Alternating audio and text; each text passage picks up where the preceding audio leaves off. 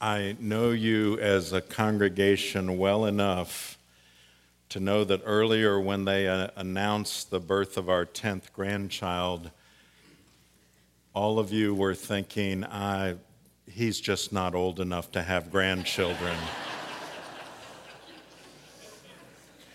So you don't even have to say that at the door. I know that's what you were thinking. In John 17, we're going to look at this week, and I just want to let you know what's going to be going on in the next few weeks, because actually we are beginning Advent next week, and we will begin an Advent series that will be called Hallelujah, and it is going to be based, of course, this year our choir is presenting the Messiah, Handel's Messiah. And so in the various sections of Handel's Messiah, they were all based upon Scripture. And we're going to take the Scriptures from those various sections and look at them in depth, hopefully only to enhance when we enjoy the presentation of the Messiah. And then we'll be back into John after the first of the year. This is actually, in liturgical terms today, is called Christ the King Sunday. Mark reminded me of that this week, and you might have seen the theme with the hymns that we have sung and so on. I can never think of Christ the King Sunday without actually thinking of the very first time I had ever heard of that. And I was traveling to India, but I was going to be in Pakistan for several days preaching and teaching before I went to India. So I arrived in Karachi at about midnight in the airport, and by the time I was able to find the person and the person find me, who I didn't know, it was about 2 o'clock when we were driving through Karachi. And he said, tomorrow, and it was going to be on a Friday because that's the day that they're able to worship. He said, tomorrow we want you to preach in the morning. And when you go on a mission trip, I had a number of sermons with me, and I said, I'd be glad to do that. And he said, and I want you to preach on Christ the King because it's Christ the King Sunday. And so from about 3 o'clock to 5 o'clock that morning, I worked on a sermon on Christ the King. I think I had all kinds of sermons except one on Christ the King.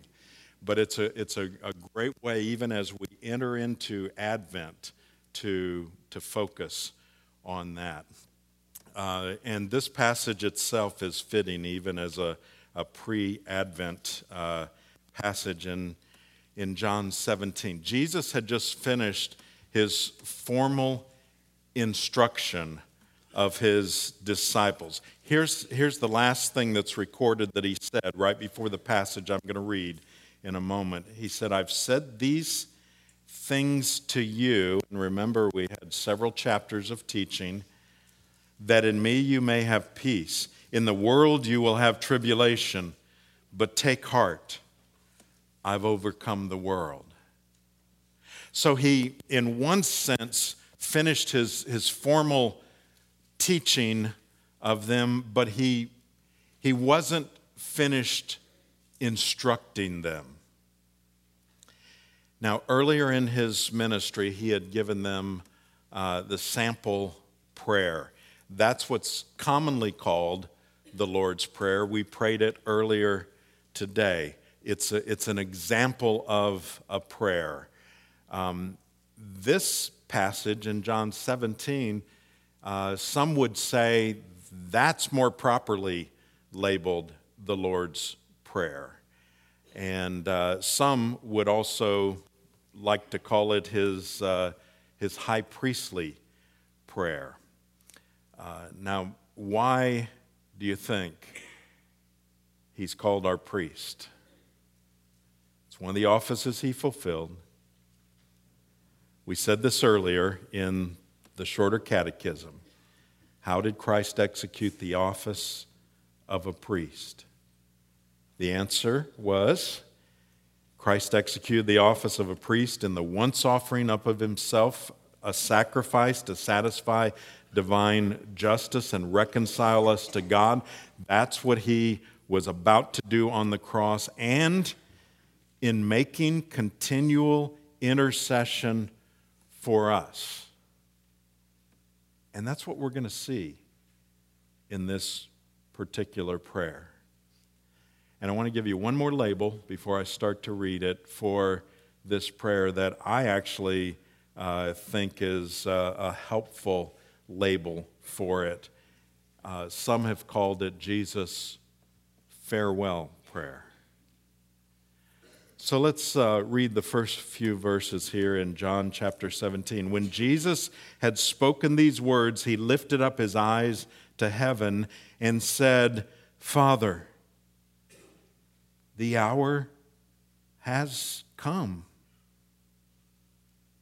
Glorify your Son, that the Son may glorify you, since you have given him authority over all flesh to give eternal life to all whom you have given him.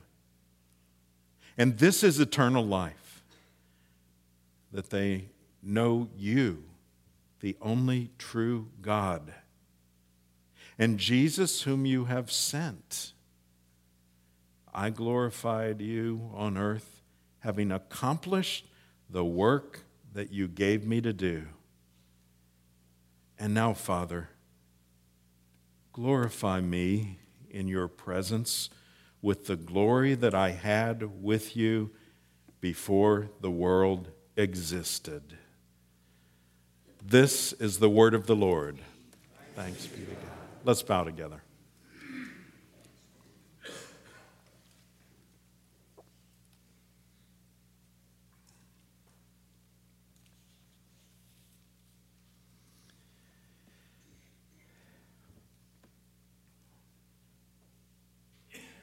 Lord, how amazing again it is to know that not only have you preserved your word, the accounts of what took place, but words that were spoken, and miraculously by the power of your Spirit, you have preserved them accurately. And now, we're going to get to listen in to the Lord Jesus speaking to you. Will you teach us of that? Teach us of you? We would pray this in Jesus' precious name. Amen. So we're going to look at just this first brief section today, and then after the first of the year, we'll have to come back and review that again. But the first thing we're going to see is Jesus praying for himself. Now, look at what he says. When Jesus had spoken these words, he lifted up his eyes to heaven and said, Father, the hour has come. Glorify your Son, that the Son may glorify you. So he, typically we're gonna close our eyes and bow our heads. There's nothing wrong with that posture at all. His posture in this case, and we don't know that it was always the case, but he looked up to heaven and he says, the hour's come. The hour has actually come.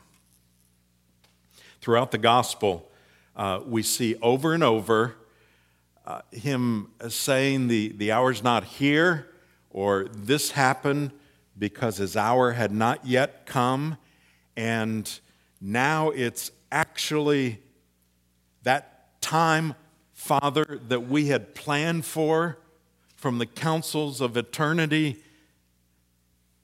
It's actually here. I'm facing it. Have you ever anticipated something for a long time? All of us have in some way, but thought about something and either, in some cases, dreaded it or looked forward to it with such anticipation that when the time actually came, it was almost surreal. You know what that feels like? And here he is saying, okay, Father, the time has come, that which we had planned for. And then he gives his first petition, his first request is to pray for himself. Now, some might say, well, I thought he was praying for us. Isn't that the idea of an intercessory prayer? Don't make the mistake of thinking that there's something selfish about this. Because if what he prayed for here was to be fulfilled, it would be for the benefit of his disciples and for our benefit. So even though he was praying for himself, the benefit was totally for others in this. So he starts, and verse 1 and 5, it's almost bookends here, and he says down below, and now, Father, glorify me in your own presence with the glory that I had before the world existed. So this word glory or glorify, I didn't count them, but it's mentioned 42 times in the Gospel of John. Now, I only tell you that because that shows that this is a theme that is in there.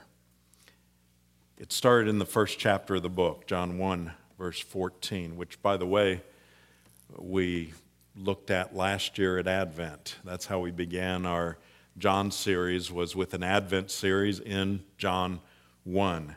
But here's what he said, and the Word became flesh and dwelt among us. We have seen his glory as the only Son from the Father. Now notice, here he's asking for that same glory. So think in terms of the incarnation, that Jesus, when he came to earth, he didn't quit being God, but he did leave his place in heaven, and he took on human flesh. And that, for him, was humiliation. We talked about that earlier in the catechism as well. For the Creator to take on a body of his creation is humility. Theologically speaking, we call it humiliation. And so he's saying, okay, the hour is here, and the glory that I'm asking you for is that ultimately I will be restored to where I came from, to the glory that I had before. Now, let's think for a minute, how did the Father answer that prayer and glorify Christ?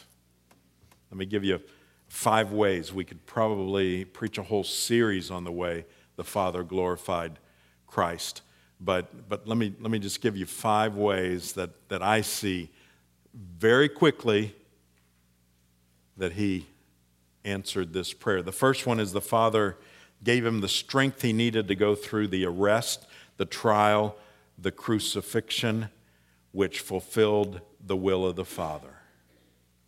He gave him the strength that he would need. In the garden, we hear him praying, and it's almost as if he's wondering if he's got that strength that he needs. Secondly, the Father accepted his sacrifice on the cross. That's how he glorified him. Now, how do we know that he accepted that sacrifice? Well, thirdly, because he resurrected him from the dead. Jesus didn't stay dead. He walked out of the tomb. And then fourthly, he received him back to heaven. So he answered the prayer in that way. When Jesus ascended into heaven, the Father answered his prayer. In all of those, the Father saying, "You've asked that I glorify you." Yes, the answer is yes to that prayer. I will glorify you.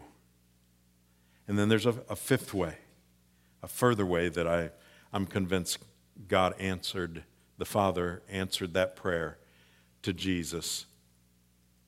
And that's the existence of the church. The church exists because Jesus died for her. The church was purchased with his own blood, and it will continue until he comes back for her. And the reason the church continues is the Father is glorifying Jesus in it. Jesus is glorified in the very existence of his church. Now, next, notice the authority that Jesus possessed. Look at his prayer, verse 2. Since you have given him authority over all flesh to give eternal life to all whom you have given him. Over all flesh. Well, that's the idea of Christ the King Sunday. That's the idea of joy to the world, the Lord has come. Whether or not the world acknowledges he has authority over this entire world. Speaking of him as the king of all mankind. That term flesh there, sometimes in Scripture that means the body. The body we think of as the flesh. But here I think a better interpretation is him having authority over those who cannot save themselves. Let's think about that for a minute. Sometimes when people think about sin and think about salvation, and they say, yeah, well, of course, we want to have a relationship with God. Well, what effect does sin have on that relationship with God? Well, for some, they want to say, well, yeah, it diminishes maybe our capacity to seek God. No, it's way more than that. It's not that it diminishes our capacity, and we can still find God if we really work hard at it. Ephesians 2, verse 1 says, here's what sin does. You were dead in your transgressions and sins. So what it's saying is that because of sin in all of mankind's life, and that's one thing that no one is immune to, because of sin, all mankind is dead, and their only hope is for one to give them life. That's the only possibility.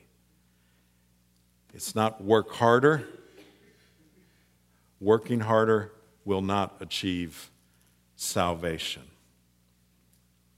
So here's the point. God gave him authority over us, and it includes this, to give eternal life to all whom you have given him.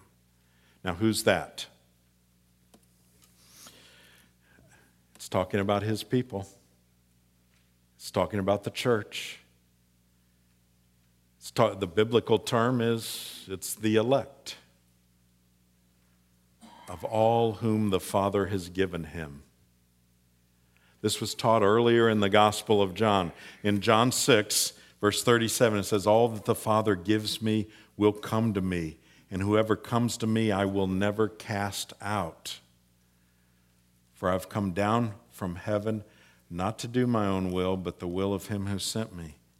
And this is the will of him who sent me, that I should lose nothing of all that he has given me, but raise it up in the last day. Jesus is about to complete that work, and he will do it by the authority given to him by the Father. And then he speaks of the nature of eternal life. And this, he says, is eternal life.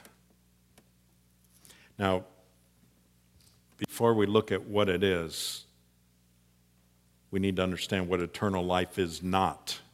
Eternal life is not just a fountain of youth.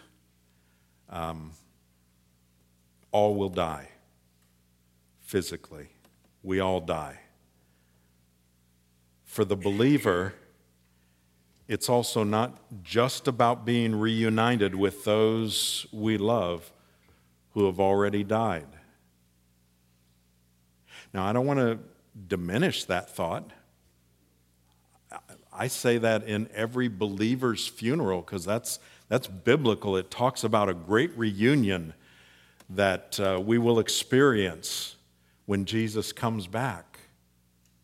And that will be a wonderful thing. It will be a wonderful thing that we will enjoy, and that is seeing those who had like faith that have gone before us and us being reunited with them. But don't make the mistake of thinking that that's going to be the best part about heaven. I think sometimes people tend to think that. Oh, the best part is I'll see fill in the blank. Well, if you've thought that, then you are severely underestimating the glory of Christ and what it will be like to be in his presence. That will be 1,000,000 times better even than the wonderful side product of being with those who have gone before us. And so that's what we need to understand in terms of eternal life. Now, back to eternal life. The only place we'll find life is in the one who said, I'm the way and the truth and the life, and no one comes to the Father except through me. So he talks about eternal life. He says, he's already made the statement. He says, here it is. It's through Jesus. And here he gets even more explicit. He says, it's knowing the Father, verse 3. This is eternal life, that they know you, the only true God. Remember, he's looking to heaven, toward the Father. So he says they've got to know you, and you are the only true God. They can't know other gods that they've put together or that they think are gods but aren't. Those can't help them. So that's one aspect of it, knowing the Father and knowing Jesus Christ. Verse 3, this is eternal life, that they know you, the only true God, and Jesus Christ, whom you have sent. Now let's talk about the idea of knowing the Father and knowing Jesus Christ. This is such a key because sadly, through my ministry, I have known far too many who thought they were saved,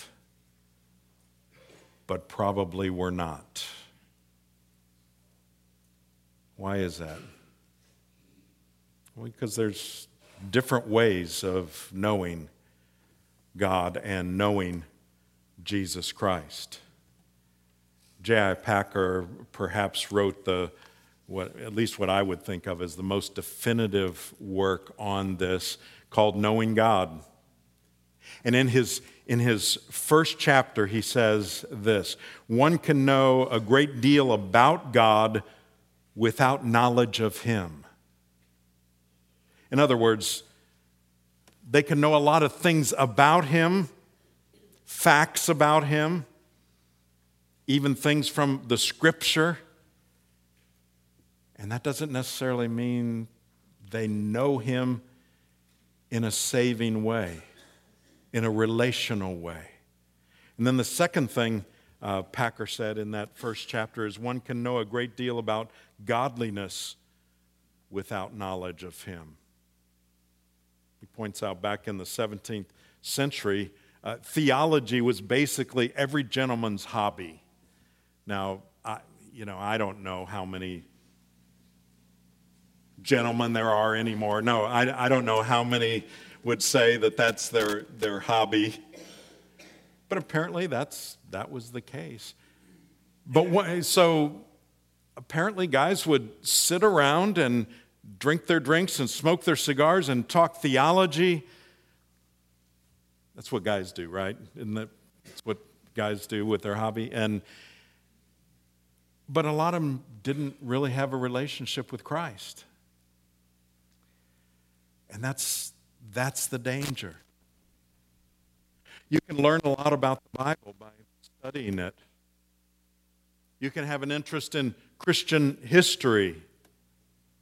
You can even get to the point where you can render your opinion in public about God. You can even get to the point of teaching or even preaching without necessarily knowing Jesus Christ as Lord and Savior. Now, that's not to scare anybody. That's not the point. I don't ever want a true believer to come to St. Andrews and have their faith shaken. But neither do I want one who doesn't know Christ to leave St. Andrews feeling safe when they've never really met Christ. So we see in verse 4, then Jesus did what He was sent to do. I have glorified You on earth, having accomplished the work that You gave Me to do. So He glorified and accomplished. Here's what we need to know about how Jesus glorified the Father. Part of it was the very fact that He accomplished the work that was given to Him, and He perfectly accomplished it. Let's go through that. Didn't begin with His work on the cross. That's not the totality of His work. In fact, that's where it culminated. If everything that went before it had not gone before it as it did, then Him dying on the cross would have meant nothing. It begins in the councils of eternity when He chose His people. He said, for them I will die. And then with the incarnation, Him taking on flesh, being born under the law. And then it continued throughout His life that He perfectly lived without sin, fulfilling the law perfectly. Any sin on His part would have ended any possibility of salvation for any of us. And then His obedience continued all the way to the cross. And when He died, it was completed. In fact, that phrase on the cross, "it is finished," was the word that means paid in full. It's finished. He had accomplished what He came to do, what the Father gave Him to do. J.C. Ryle said, He did what the first Adam failed to do, and all the saints of every age fail to do. He kept the law perfectly and brought everlasting righteousness for all them that believe. Now back to the essential question. If eternal life is knowing God the Father and knowing Jesus Christ, how can I know that I really know Him and not just know about Him? Let me go back to J.I. Packer. He says, the test is this. The God of the Bible has spoken in His Son. The light of the knowledge of His glory is given to us in the face of Jesus Christ.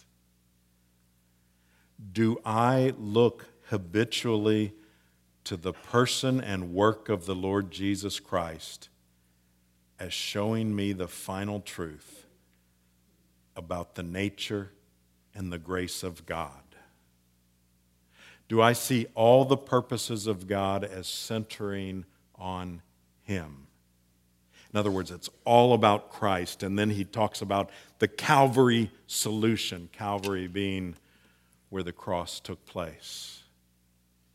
And he says that's our only hope, right there. And if that's the case, then I can know that I truly worship the true God, that He is my God, and that even now I'm enjoying eternal life that will last forever. Here's how Jesus put it.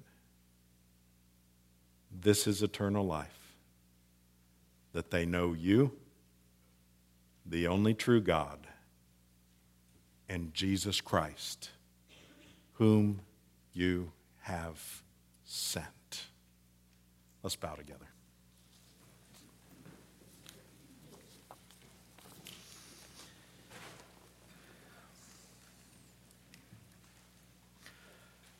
Lord, we are fully capable of kidding ourselves, fooling ourselves about whether we really know You or not.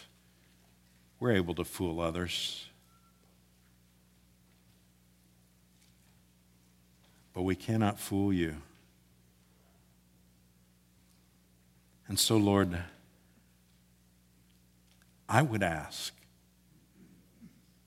that for those that are here that don't really know You, that know a lot about You, that can converse about You, but have never really trusted in Jesus Christ alone for eternal life, that You would reveal that to them. Not to force them into something, but that at least they would be honest with where they stand before You. And Lord, for those that are ready, that desire You, it's only because You've given them a new heart. Help them even now, even today, to trust in You alone. And we pray this in Jesus' precious name. Amen.